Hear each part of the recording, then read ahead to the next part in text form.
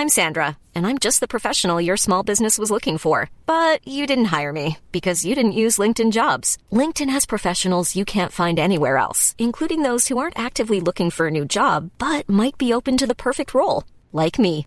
In a given month, over 70% of LinkedIn users don't visit other leading job sites. So if you're not looking on LinkedIn, you'll miss out on great candidates like Sandra.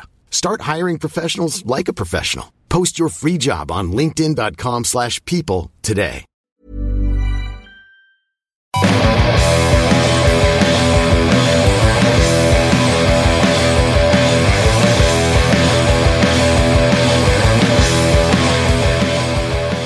Within a week, we've witnessed a huge turnaround in morale off and on the pitch following the bubble being burst, and I dare anybody not to use that metaphor. We've had the club put on the free travel for Man United, and we've sold 9,000 tickets, and we've had an emphatic away win in the league. Enjoy it while it lasts, say, because this isn't the Sunderland way. Nick Barnes from the BBC is here. Have you got your various sound bites lined up for your commentary of the semi-final, Nick? Is that how it works? I'm priming Benno. He's already been wound up enough in the past week to work on a celebration for Altidor's winning strike. You don't have different possible scenarios lined up and different sound bites ready to take. No, spontaneity. I always feel sorry for Nick because when like you can't have your moment, can you? No. When the goal goes in because he just shouts over the top, he ruins it. I gave up at Fulham. We also have our first Sport Bite member on the show, so I'll introduce Sam Lytle to you all. Sam's a second-year sports journalism student at Sunderland University. He writes for Love Supreme as well. I'll get Sam to introduce himself because, as you'll probably hear, he doesn't have a typical North East accent, so I'll get Sam to tell you all how he became a Sunderland fan. Right, I first became I was been a Sunderland fan all my life. As my granddad came from the North East region, from Ryop, and when he moved down to London, he set up the South Eastern Supporters branch with numerous other people, Ian Todd, namely one of them. And yeah, I've just supported Sunderland all my life, and luckily been able to move back up to the region and just follow Sunderland all around the country. Using the term lucky very loosely there. Some of us are born into it, we don't have a choice, so I'll take my hat off. So was he? Yeah, well, kind of, but he could have got away with it, couldn't he? Could have been a traditional support the team from his area and being a Man United fan. Yeah, yes, boom. Okay, Ben Stansfield's on later as well from Team Talk, who's a Southampton fan. He's going to be talking to us about a pretty dull week down on the south coast. And Nick, you spoke to Gus Poyet yesterday. Anything of interest that you can share with us? He was quite relaxed. He's been very relaxed apparently today as well for his main press conference. I mean, he was very open as he's going to be about transfers, about Vergini. I mean, the deal is not stalled as such, but it's not.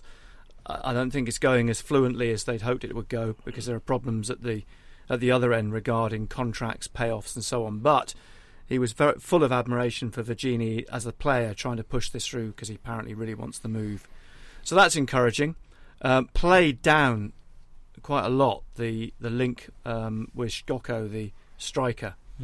So where those stories are coming from, even though Shkoko's father seems to be at the fulcrum of it all, Gus Poyet was very keen to play that down and hinted that you always seem to get linked with a player at a club and that always seems to come back and haunt you time after every transfer window. But he said, that's just an instance of that happening. Did hint that there is a domestic British player or two on the horizon, and we can only assume from that it's Bridcut and possibly Buckley.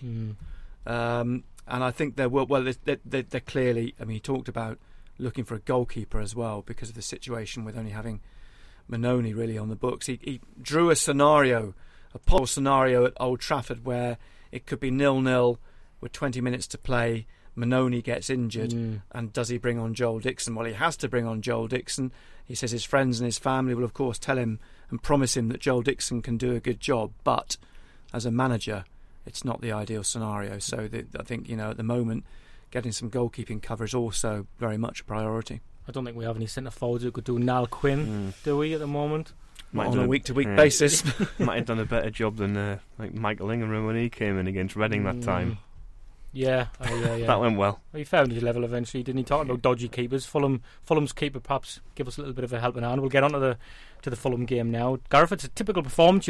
hope for on the road. I mean, Fulham did have their early chances, but we were expecting them to come at Sunderland. Let's be honest. They will have had this flagged as a victory, so they're going to come at us. And as we said at the show last week, I mean, we feel a bit vindicated for once on the podcast where we thought he would go with Johnson, and we thought we were getting away a win because, as we said, we deal better against the sides who come at us, as long as they don't have too much quality for us. But Fulham were never going to challenge us to break them down, and it could have went better, really, could it? I wish it was typical, because that means we'd win 4-1 away from home every week. But I went 3-1 on my prediction, actually. So. Well, I could have stitched James Hunter up, because he was saying now he wouldn't pick Johnson. He wasn't sure he was the right kind of character for this game. I have stitched him up a little bit now, but I could have got the audio out and played that. No, it was great, wasn't it? They definitely there were gaps. I think touched on it maybe during the week when we've discussed it, where there was this. It shows again there's more strings to Poyet's bow. We kind of got the lead playing the normal way, and then second half we played on the break. That's why obviously the possession statistics weren't the usual we'd see with Poyet, and it was interesting. We had a lead, and it was interesting how we reacted to having that lead, and it worked, because we scored twice in both halves. I think there were a couple of things I think you're right about John. I think Benno and I always felt that Johnson was going to come in. The other change, of course, was Colback, but I think at the moment you've got a situation, Colback or Larson. Well. It depends on. We predicted that one as well, actually. Yeah, horses for course. But that 11, as Gus said after the game, that started pretty much is now his first choice 11. And I think that was always on the cards for the way Johnson's playing as well at the moment since the Carlisle game.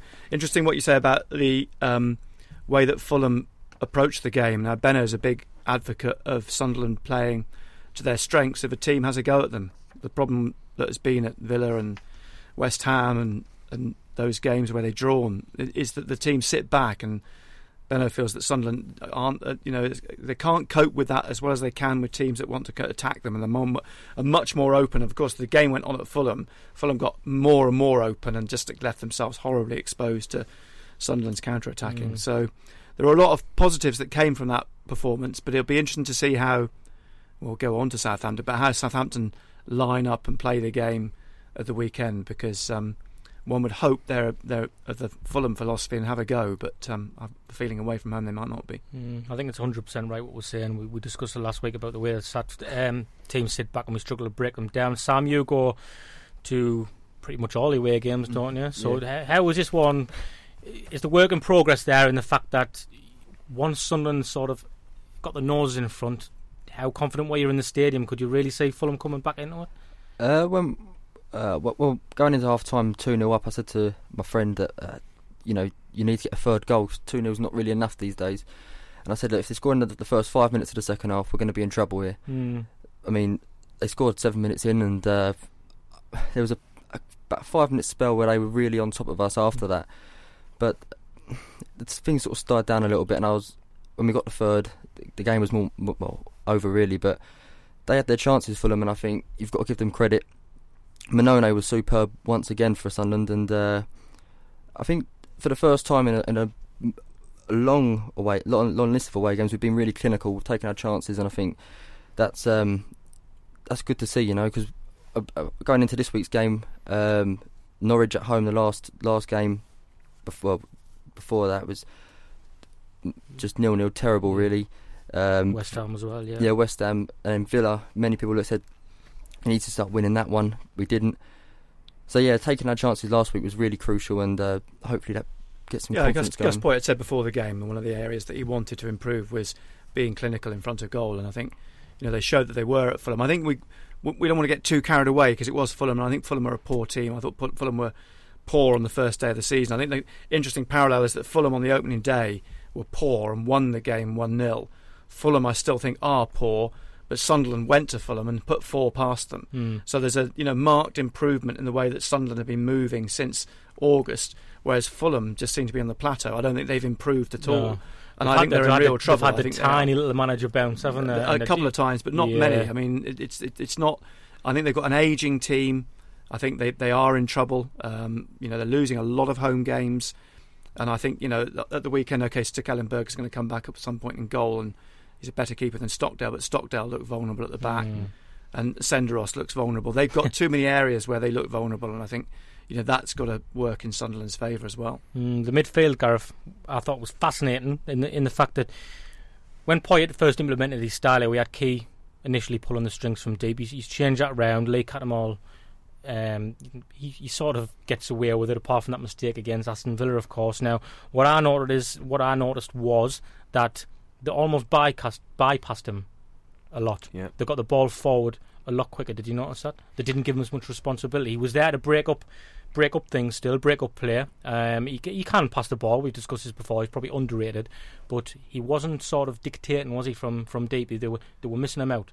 No, and that was obviously evident in the second half when we played more on the break. But he did some excellent work defensively. He made a couple of excellent tackles, one in the build-up to the third goal, which is what he's good at. And obviously, primarily. and Colback gave him that license maybe to not be as involved as much. He was probably dropping in, and Key actually probably played more of a box-to-box role than in any game you've seen this season. He was at both ends involved, but like you say with Cattermole, I think his use of the ball is very good, but maybe sometimes he can get caught on it like we saw against. It's a pressurised role. And I don't know how much at Fulham Gus Poyet was thinking pull him a little bit out the firing line, because there was a couple of niggles going on, and I think had they gone on and Cattermole been more involved, I think a card of some description would have been shown at some point, because Fulham were clearly playing for that, and Cattermole, they know, would have got sucked into that. And I don't know how much Poyet was thinking, right, let's push it up, let's try and keep Cattermole back out of the firing line. Well, a slight variation certainly helped Adam Johnson, because he played high up the pitch. I mean, Gary Lineker said on Match of the Day, he's an enigmatic soul, but I don't think he's Stefan Sessegnon in that respect. As we've been saying on here a lot, that give the ball to Adam Johnson in the danger areas, don't give him the ball on the halfway line in his own half and expect him to take everybody on, and we're certainly seeing that Saturday. Well, the key, well, no pun intended, was that pass played in front of him to run onto. It's like you say, play the ball ahead of him, he can run onto it and get his head up and just take players on in that situation. Play to his strengths, which they haven't been doing, but now I think the confidence he got against Carlisle to play in that game and suddenly perform, I think he started to believe in himself again, and that was evident again then in the week against Manchester United. And so suddenly you've got to play with confidence. Someone said to me that at Fulham they've always liked Johnson if he keeps his head up and runs onto the ball, and I think we're starting to see him do that now. The question is, it's only 3 games and one of them was against a League One team. Can he keep that consistency now? I think, Sam, coming to you, Nick's just mentioned it's been 3 games now. Sometimes when Johnson gets a ball at the stadium, you see that sort of expectation, and people are almost sort of the giving up before he even gets it. Was it different on Saturday? Were people actually, when Johnson was receiving the ball, were people sort of almost getting out the seat, thinking, "Oh, he's on fire here. We want him to do something"? Yeah, definitely. There was one time in the second half when he had a flick the ball behind his legs, and you sort of could really tell the confidence was there from him. But I think what's important with Johnson is you've got to give him the ball early so he can run at defenders. If you give him the ball on the touchline, or and he's static, he's not going to be moving. Like, he's not going to have any momentum to carry on. He's a sort of player that, to be able to go past the player, he needs to be moving with the ball. He can't just be stood still to beat him. Like when he's a Man City, all the players moving the ball very fast, giving them the ball in dangerous areas. Yeah, definitely. And it's important to give for him to keep playing like that, and for Sunderland as well, for us to keep going forward. We need obviously every player to be playing at their best, and you've got to try and get the best out of every player there. I think we're overlooking him. Nobody's mentioned it actually much since the weekend. Is Alonso. I think his signing has been, it's been a stroke, because at a left back now you've got a left back who can defend as left back, but actually his runs forward down the wing. It means Sunderland have got a balance now, because Bardsley likes to get forward, Alonso likes to get forward, and Alonso's putting some great balls in the penalty area. I mean, a lot of those crosses at the weekend at Fulham came from the left and came from Alonso. There were a couple of times in the first half there were some wicked balls through the 6-yard box which nobody could get on the end of, and he's made an impact already. He'll be a bit disappointed, I think, with his role in the goal. I think he lost Sidwell for the corner before. But I think that that's inevitable. He's going to be like that for a few weeks. He's come straight back into the Premier League. He's got to find his feet, but I think he's a very, very promising signing. And we got away with it. If this is going to be hopefully the only teething problems we're seeing in that respect. We got away with it because they scored one, but we scored 4, of course. But I think does the same. We're talking about Johnson there, Gareth. Does the same need to be applied to Giaccherini when he plays? Because when he plays for Italy, what I've seen of him, he seems the most impactful when he's getting in on the end. When he's getting in on the end of moves, like the third goal for Johnson when Key put Johnson in. When I've seen Giaccherini, I'm not going to pretend I'm some sort of expert because I didn't see him loads. But what I have seen of him, he would often finish moves off. Yeah. Now, he needs to be playing the midfield. They're going to make the move for him to finish off, so to speak. If you know what I mean, you know what I'm getting at. Yeah, it's Giaccherini's just I can't work it out. But do we need him less to coming back deep, getting the ball and try again like the problem with Johnson is, and more so on the break, get him forward. Play him in if we can. Yeah, definitely. He makes the right runs, doesn't he? Yeah, I mean, if he's high up enough. I mean, I think Giaccherini's probably his carrying of the ball is pretty good.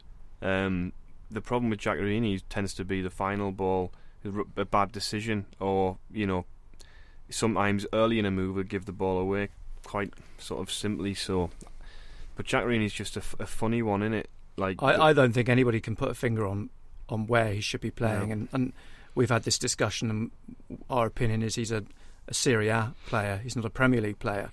Now, that's no disrespect to the Serie A. It's just a completely different league. They play in a different way. Their style's different. And he sits in that Italian style very neatly. And he sits in the Italian national team neatly. But you throw him into the Premier League where it's a bit cut and thrust.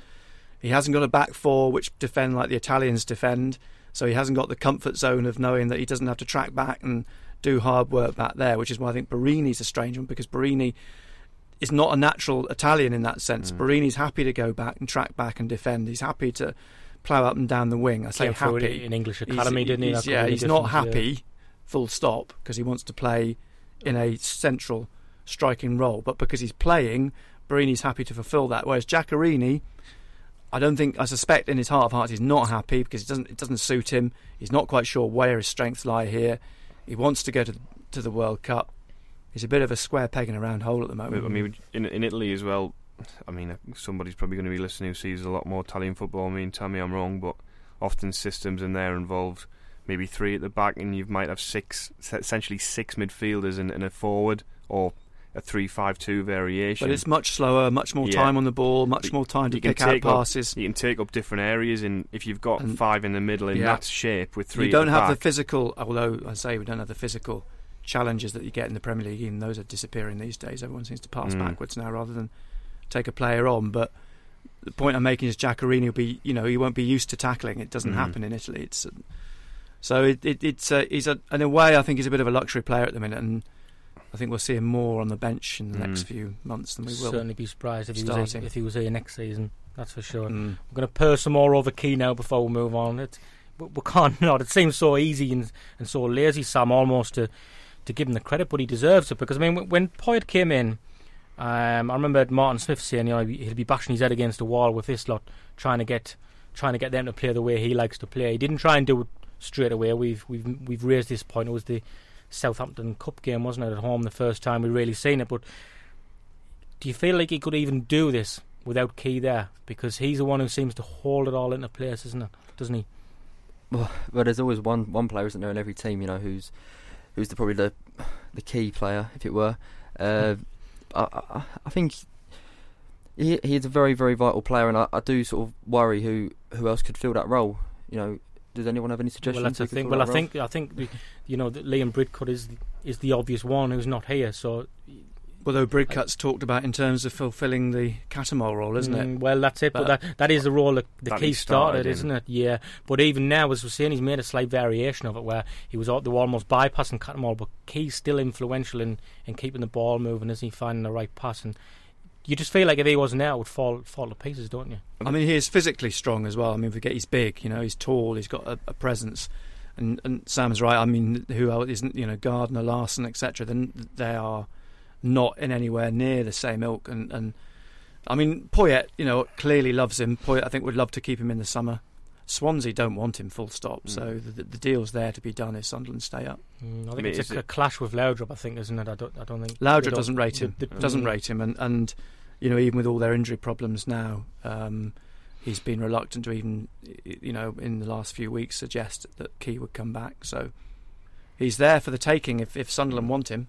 I mean, how I know this might sound silly for one game, but with how vital every game is now at the end of the season, if there was money left at the end of January, we'd be tempted to try and do the deal now. Well, I think this is the big problem. Because he's available for the Swansea game. But this is the problem. All the players coming in season. now are loan players. Yeah. Because of this whole situation about where they're going to be playing next season. So they're not going to get themselves caught having 5 players signed, say, in January, which they have to keep or sell in the summer because they've been relegated. Yeah. But Key is staying, and that's now unequivocal. He's here now, and it's quite, in a way, it's fortunate the last game of the season, Swansea, because with any luck, it might be sorted before that game, and Key is the one player that could be, critical coming up in those last few games of the season. That's the thing. I just think it might go to the last game because it's so tight. And imagine, Well, then it's a cup final, isn't it? I mean, you can almost say, okay, you can sacrifice the one player perhaps if it's going to be the be all and end all. But on I'm not sure there's ever been a player who's sort of epitomised everything that the manager's trying to do, though, and everything. He just seems to glue everything in a place. I mean, I guess it's unimaginable that he wouldn't be here. I guess under Reid, there was areas of the pitch where the overlapping fullbacks, the wingers putting crosses in, the big man little man combination and stuff, and that was more a combination of players. But I think you're right in what you say, that he really does epitomise, and I think slowly Poyet is becoming probably the best Sunderland manager I've seen. To be honest, someone was discussing. He's the most I've been impressed with in my lifetime. Yeah. Well, someone said it that, funnily enough, they'd raised it the other day, that the way he is at the moment, and I was speaking to him about this yesterday, about his ambitions to be a Premier League manager, and now he'll fight hard to keep them in the division because he's got a taste for it now and proved he can do it. But it'll be keeping hold of him down the line. That's going to be the big issue from Sunderland's point of view, because he's clearly already proved the clubs are going to be looking adept. now and taking. They will be, and I can't go under the radar. It's his tactical awareness, changes he makes from game to game. Obviously, when we were dubious about him originally, about his, rigidity in his thinking in regards to setup and stuff like that, he's completely dispelled that. He's restored team spirit as well. Yeah. I mean, that was something that disappeared, and he is also responsible for that, really. He's playing with a smile on his face as well. And so you pull all those factors together. He was talking this week about this week not having a midweek game as being a huge boon for him, and he'd like more of it because he says it's enabled him to work on certain things. They're only small things, but he says they're big things in the long run, and to get everybody together and work these things out is fantastic. But he's denied it next week because of Man United on Wednesday. He's denied it the following week because of Stoke on the Wednesday, and he says, I'm crying out for this training to get these players even. He says they're only small things, they're minute, but they're important. I think going back to the game and singling players out for praise, I think this week there's been almost, so I think some players did well. Obviously Johnson did particularly well, but there seems to be this thing about players who are doing well and then almost using it as a stick to beat them with. And I just think that's something that, I don't know, and Altidore as well. I mean, I thought Altidore was involved in the last 2 goals, and people were sort of mocking him for the fact he skinned Senderos and he put him on his backside, got a penalty, and people were almost laughing at it. It was a bit of a comical dive. But was it? Yeah. But it was comedic in the way it happened. I mean, from the angle we watched it from. I mean, it was a clear penalty. It was extraordinary. Yeah. But it was an absolute stonewall penalty. Of course it was. And his interplay, his interplay for that third goal. Well, it's the same what we said. It's the same what we said about after the Carlisle game when he set up. He helped set up Barr's goal, and when Watmore almost scored as well. When you get close to him and play close to him, people look at this big sort of strapping centre forward and think he's a target man, and he isn't. He's not a very good target man, and I think that's because he's been stereotyped. But I think it's interesting that Poyet still picks him. I think if we had a situation where if Poyet didn't rate him, he wouldn't be bringing him on. Not now. Not with the team that he's got. And he gave him a chance. You can argue he put him in the shop window, but he must have known there was interest from Germany. There always has been, and he gave him a chance. He didn't do too badly in the couple of games he came on. So he's only going to get these. He's only going to give these players a chance if he's seen something on the training pitch, or he's seen something that he thinks they will offer him something, especially in the situation that Sunderland are in now. So that I think Altidore is always going to be mocked because that's just the way it's going with him in the minute. Same with Bentner at Arsenal. Bentner, you see again, and I thought Bentner actually did a job at Sunderland. He was great, wasn't he? He did the business. I mean, look at his goal record ratio. It was always 1 in 3, but that was his history, and that's exactly what he did at Sunderland. So that's not bad in the Premier League either. I mean, people talk about this 20-goal thing, but I don't think it exists. I think it's a bit of a falsehood. But times have moved on from that. But I just think it's good to be positive sometimes and not maybe try and look at players and sort of the fact we beat Man United, it's because Man United are rubbish. We beat Fulham, it's because Fulham are rubbish. But when we lose, it's because we're rubbish. I just think cynicism. Well, defenders won't like playing against Altidore. Yeah.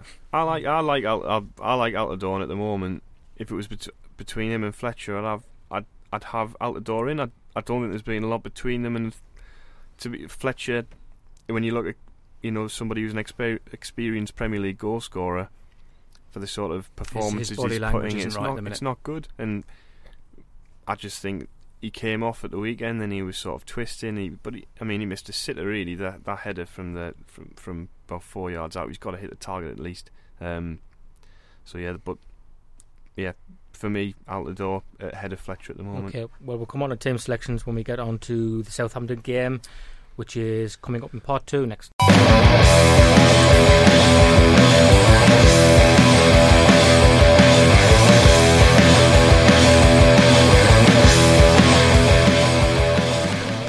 Okay, we're joined by Ben Stansfield now, who writes for Team Talk, a Southampton fan.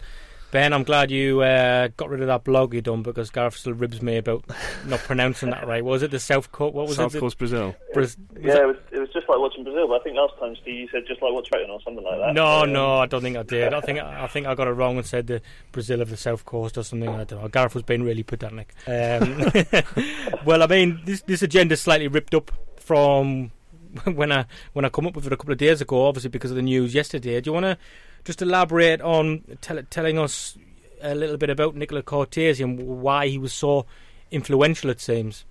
Yeah, sure. I mean, I think ultimately it comes down to the fact that in 2009, when we were very close to within 24 hours of going out of business, really, he was the one that seemed to drive the Liebe purchasing of the business. He'd been made aware of Saints and was a Swiss banker, so obviously saw a business opportunity in buying a club that was very low down in League One.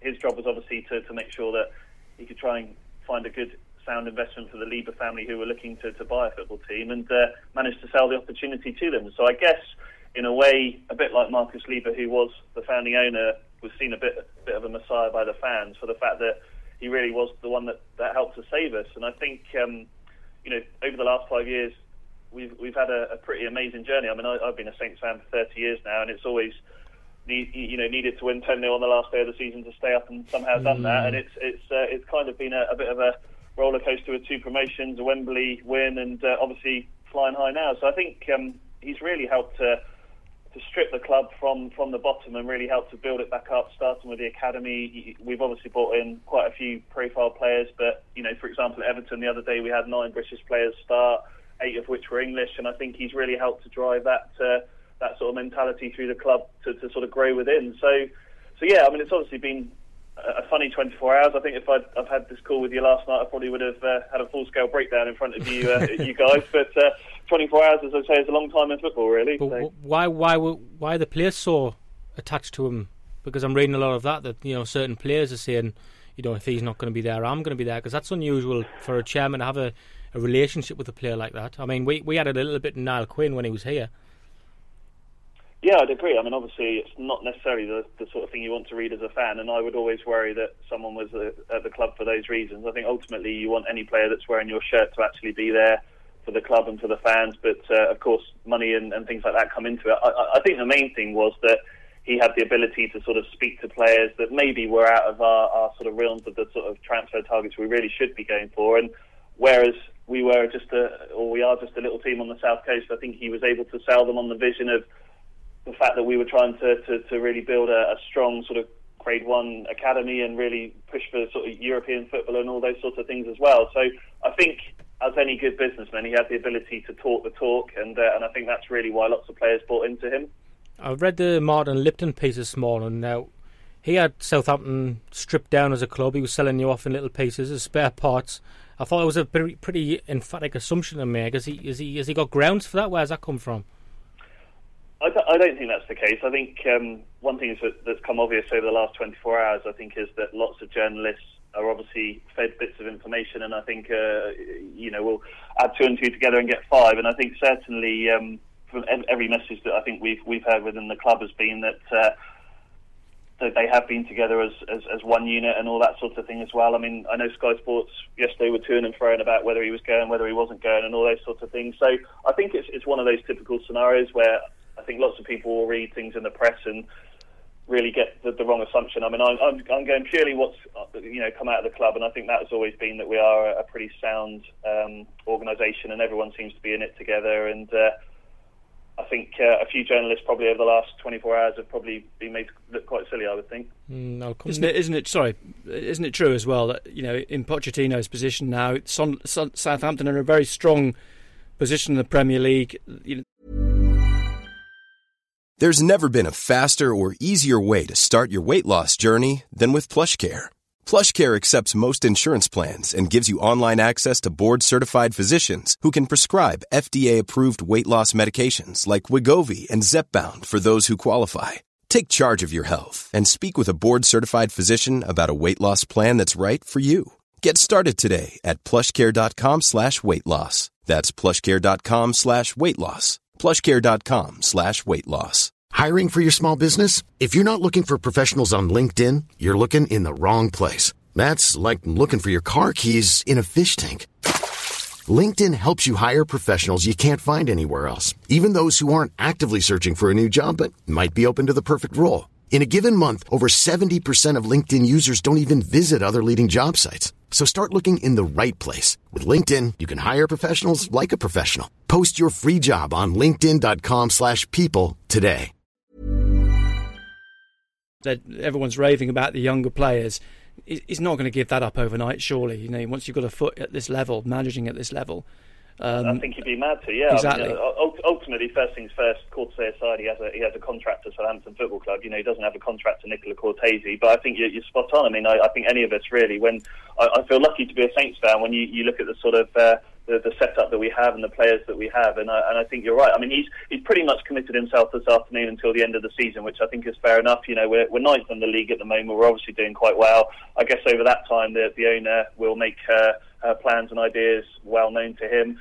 It wouldn't surprise me, to be honest. He said he had a conversation with Cortese. It wouldn't surprise me if Cortese comes back with a group of people that are interested in buying the Libre organisation from them, and obviously then they've already got a manager in place, really, haven't they? So I think you'd be mad to walk out the job as of today, really. Gareth, come to you. There's similarities here between Niall Quinn and away, isn't he? Ben's probably echoing what a lot of Sunderland fans said when Quinn left. Now I know there is obvious differences, but I think the point I'm trying to make is that a lot of people suggested things wouldn't change here when Niall Quinn left, but they have, haven't they? If an autonomous board member leaves your club, things are going to change, aren't they? Maybe. I don't think the change was felt as drastic under Quinn personally. It was a bit of a funny one when he left, wasn't it? It was just kind of like on a Wednesday morning or something. It was like, oh, he's gone. The relationship side of things, it was only just started to pick back up again. I don't know. Well, I don't know.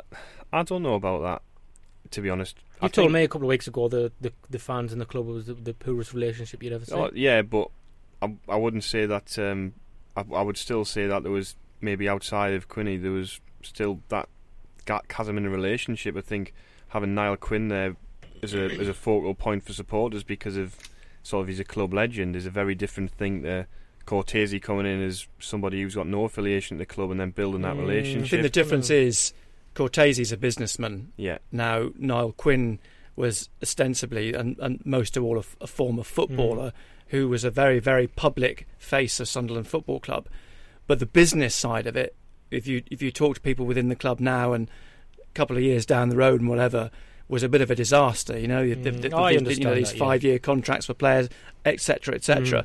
That wasn't ever going to be, that wasn't ever going to marry itself together. Whereas Cortese is clearly someone who's got his head screwed on when it comes to the financial and the business side of Southampton Football Club, but at the same time was able, clearly charismatic enough, to have a relationship with the players and the manager and bring the whole together. I think that's where I was coming from. I mean, I concede they're totally different, the roles are totally different, but I think the fact that what I was getting at was because the players and the fans and everybody speak so highly of them, and I was thinking inevitably things will change after that. Anyway, sorry, I was just going to say, I think that the difference in there is that almost like we were kind of crest of a wave, and he brought in O'Neill, and then O'Neill almost was the new Quinn in the sense he was a Sunderland supporter. He was a manager we'd always wanted. It eased the pain a little bit. Nobody could have imagined that would go as bad as quickly as it did. Okay, back on other football then. Ben, Southampton, started like a train really. Everybody was speaking about them, but they've plateaued a little bit now, haven't they? And after the flying start, they've kind of calmed down a little bit, but they're still a very handy side. I know you've had a lot of injuries lately. Yeah, I think I've got to be honest, they surprised me at the start of the season. I think whenever the fixtures come out, you always look at that and sort of think, well, where are we going to get the points from? And to be on 20 points at sort of the end of October and mid-November was unheard of. I think that's it's probably has plateaued a bit, but I guess we're still in a strong position. I mean, there's ironically there's a bigger gap between us in 9th and Hull in 10th than there is between Hull and 10th and the bottom of the league. So it's it's quite a bit of a gap we got there. And I think you're right. I mean, we've lost some key players over the last few weeks, and that's tied in with playing the likes of Chelsea, Everton, Tottenham, and your mob down the road, your rivals down the road, and everything. And I think it's just all those injuries came at the wrong time, I think. And although we've plateaued, I think hopefully now, subject to with all due respect, I think we've got a run of fixtures over the next 4 or 5 weeks, and Victor Wanyama, everyone's now back fit. So I think hopefully, Cortese aside, it'll be interesting to see what happens now. But you're in a situation, Lallana, Shaw, Klein, you name them. You've got young, very, very talented, good players. They're still there. They're not going to go anywhere by the looks of things in January. And you know that they can play good football. As you say, you've had tough fixtures. Every team is going to go through one of these runs in the season. I mean, by the looks of things, Southampton are having that run at the moment. Yeah, I totally agree, Nick. I think it is. It's been probably the last 8-9 games. We beat Burnley in a couple of weekends back, and then obviously beat West Brom last week. So I think it's the 2 wins out of 2 now. But you're right. I mean, there's a lot of young players, and I think ultimately young players will always take confidence from winning games, won't they? And I think if you go on a run losing 3 or 4, you suddenly start to sort of doubt yourself a little bit more. And when you're playing the likes of the Chelseas of the world that can string 3 or 4 passes together and score a goal just like that, I think it's really sort of affected them a bit. But as I say, now we've got a few more of the senior players back. I think they're key to us really sort of hopefully having a strong finish to the season now. I think my heart bleeds for you up there in no man's land with Newcastle there, Ben. I've got to say, what we would give for mid-table mediocrity at the moment. What we find interesting, we keep discussing here on the pod every week, that Sunderland evidently struggle to break down sides who come in, they'll put 10 men behind the ball, try and catch us on the counter-attack. We lost at home to Villa, we drew at home to Norwich. We've had a lot more success in the Cup against some of the big teams, and on Saturday against Fulham, when sides come at us a little bit more and we can capitalise on that. How does Southampton travel? Now, there's always going to be an element where they're going to be more defensive than at home, obviously. Every side would do that probably, unless you're Man City. How do you expect them to set up? Are they likely to come sit challenges to break them down? Yeah, well, I know you and I briefly discussed it indirectly the other day. I think maybe it is a negative, but I think Saints, they go to away games and they go to away games to try and win the game. I think lots of teams go away from home to make sure they don't get beat, and I think a few times this season we've that sort of I guess insecurity has probably paid us back a bit. I think the problem with Saints is we have a habit of letting in silly goals. We'll go to games. I mean, Sunderland away last season was a perfect example. We pretty much ran the first half, and then stupid goal, and we're suddenly 1-0 down against you guys, and that sort of thing as well. So, we'll come with our sort of 4-5-1, 4-3-3. It'll be Lallana and J-Rod on the wings, Lambert up top, and they'll obviously look to attack down the flanks as they always do. But it does always leave you vulnerable at the back. Sorry. That's good for us, Sam, isn't it? Then that Southampton's going to come up. That's what we want, isn't it? Well, we've got a lot of pace, We've got players who can get in behind, but I think at the same time, it's always. I think the first goal is really important, because I think the last time I was on the podcast, we was talking about when Sunderland go a goal down, we very rarely come back from behind. Well, Poyet's got that sort of reputation of Brighton, hasn't he?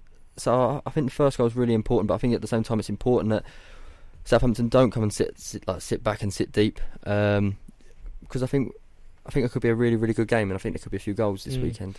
Ben, what's interesting is Luke Shaw on your left-hand side.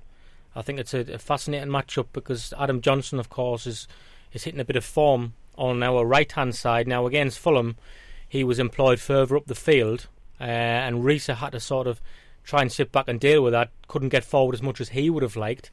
And a lot comes down your left side with Luke Shaw, doesn't it? That's going to be an interesting matchup, that one.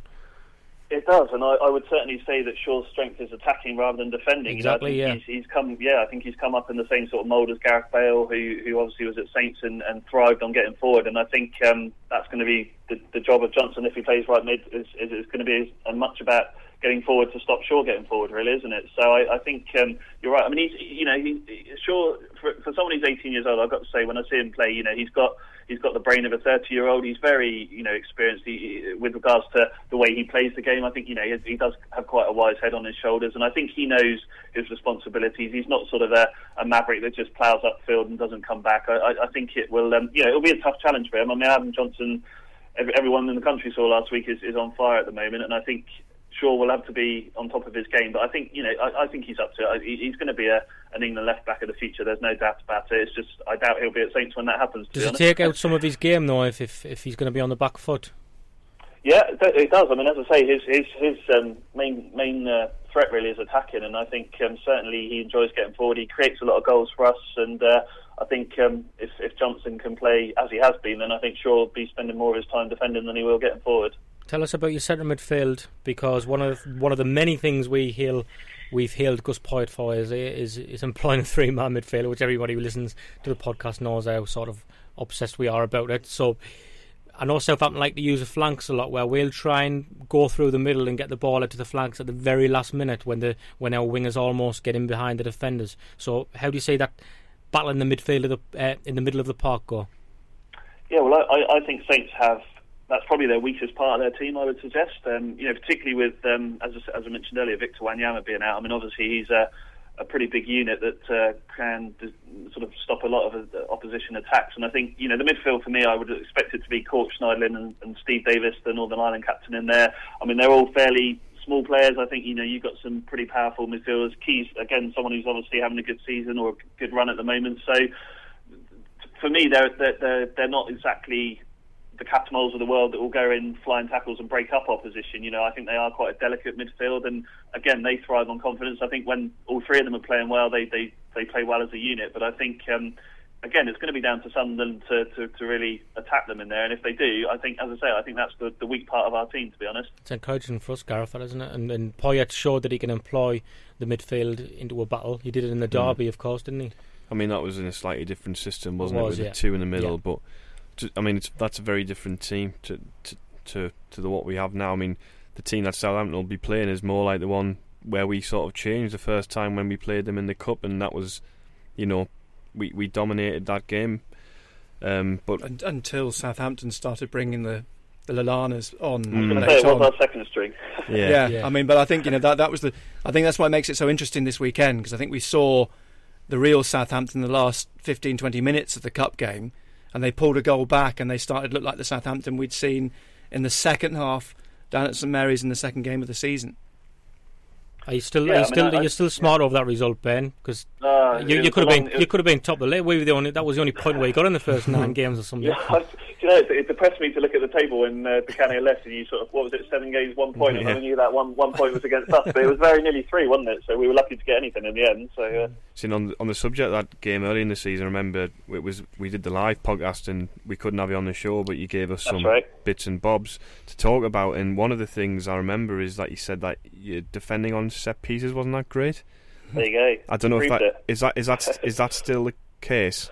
I would suggest that we've got a lot better. I think now that I think over the course of the season, I think they've got wise to that. I mean, as you know, we had a very good defensive record. It's bizarre that someone who's how tall is Shakarani, 5 foot or something, and he can get a free header in the 6 foot in the 6 yard box. I mean, I think Fonte and Lovren are in there Boric has brought a lot of calm back, and I think organises his defence. I mean, we still seem to do zonal marking, which, as much as I watch football week in, week out, I just despise it, to be honest. So I think, although we got better, I would certainly still say that set plays are somewhere where we, I would still say we're vulnerable, certainly. That's somewhere where we've been particularly good under Poyet. The set pieces have been very good. What's the centre half called again? Hooiveld. Can he play? Can he play, Ben?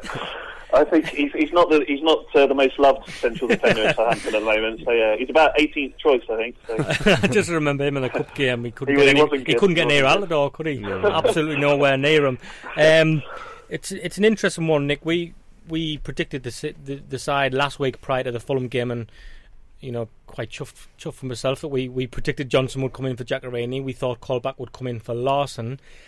On this occasion, we've had no midweek game. So is it pretty much down to Larson stroke Colback? Could you say that be the only change? I think that would be the change. I think my gut feeling is that Larson will come back in again. For the home games, he prefers Colback for the away games, yeah. I'd bring Larson back in as well.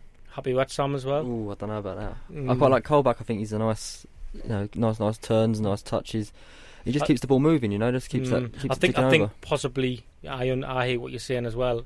I think he's differentiating the home games to the away games. I think he is. I think he's concerned about Colback in the challenges he makes at the back. But I think more than anything else, Poyet does like Larson's engine. I think he likes that, what Larson brings in that respect in the game. And you're more likely to get a key pass from Larson in a home game. And I think he's more purposeful with his players.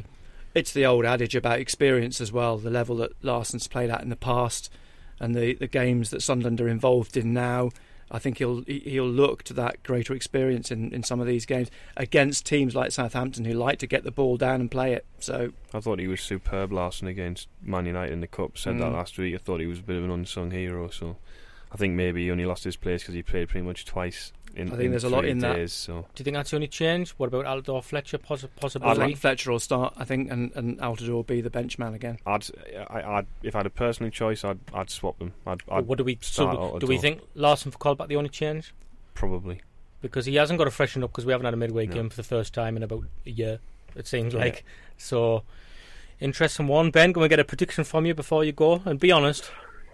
Well, it's going to be interesting to see because I think, obviously, the fallout of the last 24 hours, it would be interesting to see what the mentality of the team is, whether they just fall to pieces or whether they actually come out and prove how good they are. So I think, as I said to you last season, Sunderland's always a tough place to go. I'd always take a point at Sunderland, so I'm going to go for a 1-1. I'll get a prediction from the lads in here, Gareth. I fancy us. I think we're favourites, actually, on form. And I'm going to say 2-0 to Sunderland. Cool. Sam? 1-0, that'll do me. Yeah. Nick, what are you thinking? Well, my heart wants the 2-0, but my head's agreeing with Ben, actually. I agree with Ben and Nick as well. I think it's got 1-1 written all over it. Take a point, maybe, going with I just think, this is something, we're in a position we're playing before everybody else, and we're thinking, win this and we go up to 16th or something, and it just won't happen. it won't happen. And I don't think a point is the worst result in the world. No, it's not. As long as we can come back and beat Stoke. Well, I think the big thing is that the big thing is, and funny enough, I was talking about this at work today, looking at the change around in the world in the goal difference at the bottom now. Sunderland are edging themselves into a good place in goal difference, and they're drawing other clubs into it now. And I think, a point is a good point now. I think they're not losing games. That's the key.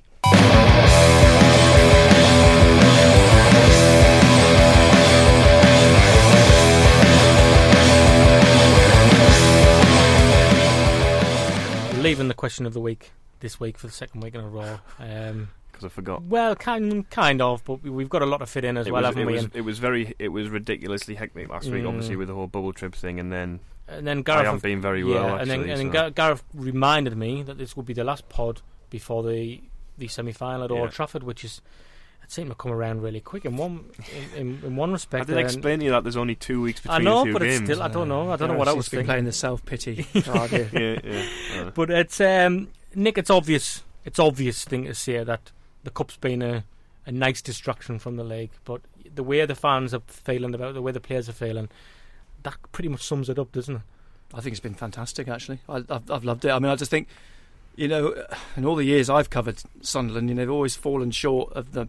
You always go back to that game at Old Trafford against Millwall, and you just think, what an opportunity to have an opportunity like that taken from you really because of Sunderland's ineptness. You just feel, is the chance ever going to come round again? And here they are. Inept, it definitely will. Well, I mean, here they are, again in a semi-final, leading, got a goal advantage. I know you'd love them to have gone with a 2-goal, 3-goal advantage, but to even think about going to Old Trafford against Manchester United with a goal advantage and a lot of optimism, I just think it's a fantastic opportunity. And if they get to Wembley, well, it's just the season suddenly is just turning on its head, isn't it? They look like they're capable of pulling themselves out of trouble. They look like they could be in a Wembley final. If you'd said to anybody at the start of the season, this is how the season's going to pan out, you'd certainly have bitten someone's arm off for that. Is the calmness sort of spread into the stands, Sam? I was personally against Man United. I wasn't nervous at all. Even when Barini had the penalty, and I remember my brother turning around me saying, you're not cropping yourself, and I wasn't. Is that just because you think at the back of your mind you're thinking, we'll not get there, it'll not happen, and you're not desperate for the 3 points? How have you felt? I think a lot of people know, and the way they can see that Sunderland are playing well at the moment, and I think things are starting to go Sunderland's way, and I think people are starting to see that, and they know that the things are the tide's starting to change now, and breeding confidence. Yeah, I really think that, people can see that we're playing well now, and I think it's just a matter of time before we start to move up the league, really. How confident are you with a semi, Gareth, really? Bear in mind, Man, you only need to win 1-0 in extra time. All right. And they go through. I'm being realistic. I mean, to be realistic this as well. This is why I'm not nervous about it, because I'm almost, To be realistic as well, Manchester United's home form isn't brilliant. They haven't... See, afterwards it was even... Everyone was talking about... Yeah, when the draw came out, I would have rather had them away first. Yeah. I'd said when the draw came out, I did text you and say, I'll take Man United now if you give us a choice. But... It was more to do after the game. There was a lot of talk, national press obviously, about how bad Manchester United were. Moyes managed to deflect a lot of the problems maybe on the referee and stuff like that. But even after having he tried, 2 or 3, he succeeded. But even after 2 or 3 days of discussion about how poor Man United were in the game and basically ignoring Sunderland's role in it completely, everyone still came to the conclusion that Man United will go back to Old Trafford and win the game and go to Wembley, which kind of doesn't really add up. That Man United have been pretty decent recently, actually, if you look outside of the last 2 weeks. Us and Swansea in the Cup, 5 wins from 6 in the league. But they're home. But against teams in the lower half of the league. And in fact, everyone said they bounced back against Swansea, but in reality, Swansea are only 3 points above the relegation zone. Yeah. They've got a lot of injury problems, so Swansea weren't by any means at their strongest. And I think, for everyone saying... I think it works in Sunderland's favour. Everyone said, that's it. Man United have proved they haven't got problems. They've beaten Swansea. Sunderland just have to go there and score a goal, and I think they're capable of doing that. Exactly. I think, to be fair, the first 20 minutes are really crucial. Yeah. First opening 20 minutes. They are. I think it'd be interesting if Manchester United score in that opening 20 minutes, which you wouldn't rule out. But I think the fact that Sunderland have got it within them to score. Yeah, you'd fancy it, wouldn't you? I think if Man United did take the lead and Sunderland pulled it back, it's Manchester United who put the pressures on. Exactly. I mean, at Old Trafford, the way they've been this season, I think the cards are still in Sunderland's hand at the moment. That's the key thing. That pressure. I think if we can get an early goal somehow, and we are capable. I mean, from set pieces, we've proven Well, there's an element. I mean, we keep speaking about how we play better against sides who are going to come at you. Now, Man United would have to do that anyway. But they have to do so even more. But I think they're vulnerable at the back. Yeah. Well, that's what I'm saying. So if they're coming out, they're going to leave gaps, aren't they? If we can counter-attack like we did on Saturday, yes, we're playing against a better side. But if we can counter-attack and be that clinical, that could prove. They're not taking teams apart for starters like they were. I think if we score once, I think we can do it. I think we've got a chance, like a real chance, if we can score once. I think if we get the first goal. If we can get the first goal, I think we could go on to win it comfortably. To get one goal there puts you in a strong position, because you've cancelled 3 out the away goal. Then, so you're already you've strengthened your hand even further by scoring at Old Trafford. So as you say, they'd need to score 3 goals, and Sunderland have got it within them to defend. I think the back 4 now, they have to work as a defensive unit. The 4 are good, but I think Mannoni's been out. Sam touched on it earlier. Mannoni's been fantastic. And you just feel that the confidence through that the defence at the moment is strong. And ironically, for a League Cup game, the Sunderland fans might be a factor, mightn't they? In a positive way. Well, I think I've known all the years going to Old Trafford.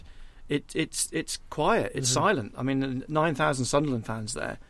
It will feel like a home game. Yeah, it's going to be a special night. It's got there's such a there really is such a buzz about it. Like Sam's sniggering away. I don't know. But it is. I don't know if he's just being a realist like me. No, but you can just sense it. Like, but I think we are being realistic about this. You have to have hope, don't you? This isn't you can't be a football fan without having hope, can you? No, this isn't heart overhead. This is realism. Oh, yeah, I definitely agree. The Sunderland's back four is much stronger. Mannoni's very strong. They've got the capabilities of scoring goals now through Key, through Johnson, not necessarily through Fletcher and Altidore. I was chatting with Marco Gabbiadini about this the other night, and he was saying about the season that Darren Bent was at Sunderland. You look back at the goals record that season, Bent scored the bulk of the goals. No one else was scoring. Well, now we haven't got goals from Altidore and Fletcher, but we're getting goals from Bardsley, we're getting goals from Johnson, we're getting goals from Key. The goals are coming elsewhere. But so, and should have gone to penalties. Barini, we score penalties now. Yeah, get Gardner off the bench for the last minute. Yeah. We are Gardner's took one. Barini, Key. They've all looked convincing, haven't they? Mm. But I think it's over the years. I mean, my generation. I'm 30 now. I mean, like growing up with my dad, and my dad went to Wembley, saw them win the cup and all that. And it's always, Sunderland do that thing of taking you to the brink and then just pushing you off. Well, that was Millwall. That was that semi-final. And it happens so 92 often as well. It happens so often. And I remember at the playoff final in '98, and at half time it would be awful in that first half, and there was this bloke. And I paraphrase because I can't use the exact language, but he was like, it's the same against Norwich, it was the same against Liverpool. And it's that Sunderland thing. The Cardiff game, prime example. The Everton game, cup quarter-final, Everton just didn't turn up, froze. And it's that sort of almost like gallows humour that's created in Sunderland supporters due to these sort of being constantly taken to the edge and then let down. And I just think this is a chance now for to change a generation of people's confidence. Of course, Gus Poyet does make a difference this time, because like you're saying pretty much before, when you're talking about getting to finals, semi-finals and sort of bottling it, if those sides are managed by managers who almost just wing it a little bit, and you get there, come on lads, pull a performance out of the bag, and it isn't as easy as that. When the players take the field now, they know what their job and role is from start to finish. That's got to help, hasn't it? I don't want to be a total put a slight negative spin on that, but did you watch the second leg of the playoff semi-final last year where Brighton didn't turn up in that second leg against Crystal Palace? He's got better players to deal with here. They've took it on board more. Right, okay. Nobody's perfect. I'll go along with that. Here's an aside on penalties. Ricky Lambert at Southampton. He's taken 31 penalties now for Southampton. He's not missed any of them. So don't give away a penalty at the weekend. 31 out of 31. 2 this season. Buy him. Actually, he only missed 1, didn't he? Well, tell you what. If he's available to West Ham, apparently, which is what the rumour is. Letizia? Yeah, Letizia is going to West Ham. Yeah. So his contract is like Saturday. I'm like working him in there. No, Lambert. There's rumours that he's. I mean, would you? If you, I know he's a bit older, but would you? Is he the kind of player who would fit in a Poyet system? You get him a 4 or 5 million quid. I wouldn't want to pay that for him. But he's not going to go for less than that, is he? Interesting one. But I'd slightly off topic, but just got us thinking. And Nick started talking about it, but yeah. They've got a great opportunity to do something special, like it's got the makings of a great night, but then you could also walk away from it with your head in your hands, cry in your eyes. Yeah, but I think, but interestingly enough, I think if that is the scenario, everyone will go away saying, "Well, look, it was Manchester United. What did we expect?" And it's not the bitter pill of losing to Millwall in the semi-final. There's no getting away from the fact it's been very beneficial to our league form, hasn't it? It's been significant. Hasn't I think that's the interesting thing about Gus Poyet. It isn't a side. I think that's another thing about this coaching that Poyet brings to it. Again, yesterday he said very much, "I want to beat Southampton because beating Southampton will take us into the Manchester United game in a very good frame of mind." So his mindset is always about winning games, whether it's the FA Cup against Kidderminster, whether it's the League Cup semi-final against Manchester United, it's win it. He's a winner. I mean, he's got a winning mentality. He wants to win things, and I think I thought the very fact that he picked a strong side against Carlisle was great. Yeah. He respected the competition, he respected the opposition, but he wants to win. Which sounds good to me. So we've 2 huge games coming I'm not up. going to do a prediction for the cup game. For the cup game. We should. Go on then. I'm saying it's 2-1 to Sunderland with... Oh, yeah. I'm going to do, last minute when in the Champions League semi-final when Torres was like, I'm going for one of them, but with out the door. But Danny Graham Out did the it door, for he did actually, Swansea at Stamford Bridge in last season. I'm going for that. semi-finals. Last minute, out the door, gets the ball. And when he scores, if he scores in the semi-final, your impending child is going to be called Josie, I've decided. That's what he got. If he scores a winner in the cup final when we get there. Not Dosey. No. You try and sell that to Olas, okay. Nick, have you got a prediction then? Well, glibly, I mean, I think there'll be goals in it. I think it'll be a case of one or other will have to go for it, and I wouldn't rule out 2-2. I was going to say a 2-2. I was going to say a 2-2. I just think you've got to kind of... It's got the feel of a thrilling cup tie. I think if we score one, we've got opportunities to get more because it'll bring them right out. Well, there. I think if it's a poor game, it suits Sunderland actually. Yeah. Because it means it's not flowing, it's not moving, and that will mean that Sunderland are better organised, I think, at the moment as a team than Manchester United. Get Cattermole or Larson, whoever it might be, on top of Cleverley.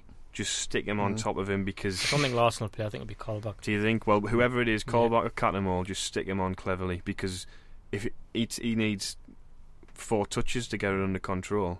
So just get him on him, and he'll just nick it off, break, top corner, 1-0. He's got it all worked out. Gav's got it all written. Easy. Sam, we'll let you have yours before we go. I'll just take a 1-1. That'd be good. Yeah, I think 1-0 down last minute, and then I'm thinking we all don't the need teams drama like tonight. that. We don't need drama like that. It's been quite a dramatic sort of season, though, hasn't it? When we've done something, it's been, the Newcastle game. You look at the Chelsea winning the cup. It's been quite dramatic, hasn't it? Penalty in the semi-final. I don't know. Well, Barini's the one for the big goals. Yeah. So I'd quite like one of the former United players to score. With Brown or O'Shea. Yeah. I think Barini's bad enough being a Liverpool player as well. They wouldn't like that. Yeah. So 2 huge games: Southampton and Manchester United. Dare we dream we could win them both? This is Sunderland after all, but let's just keep our hope, remain positive, and I'll see you on the other side. Over and out.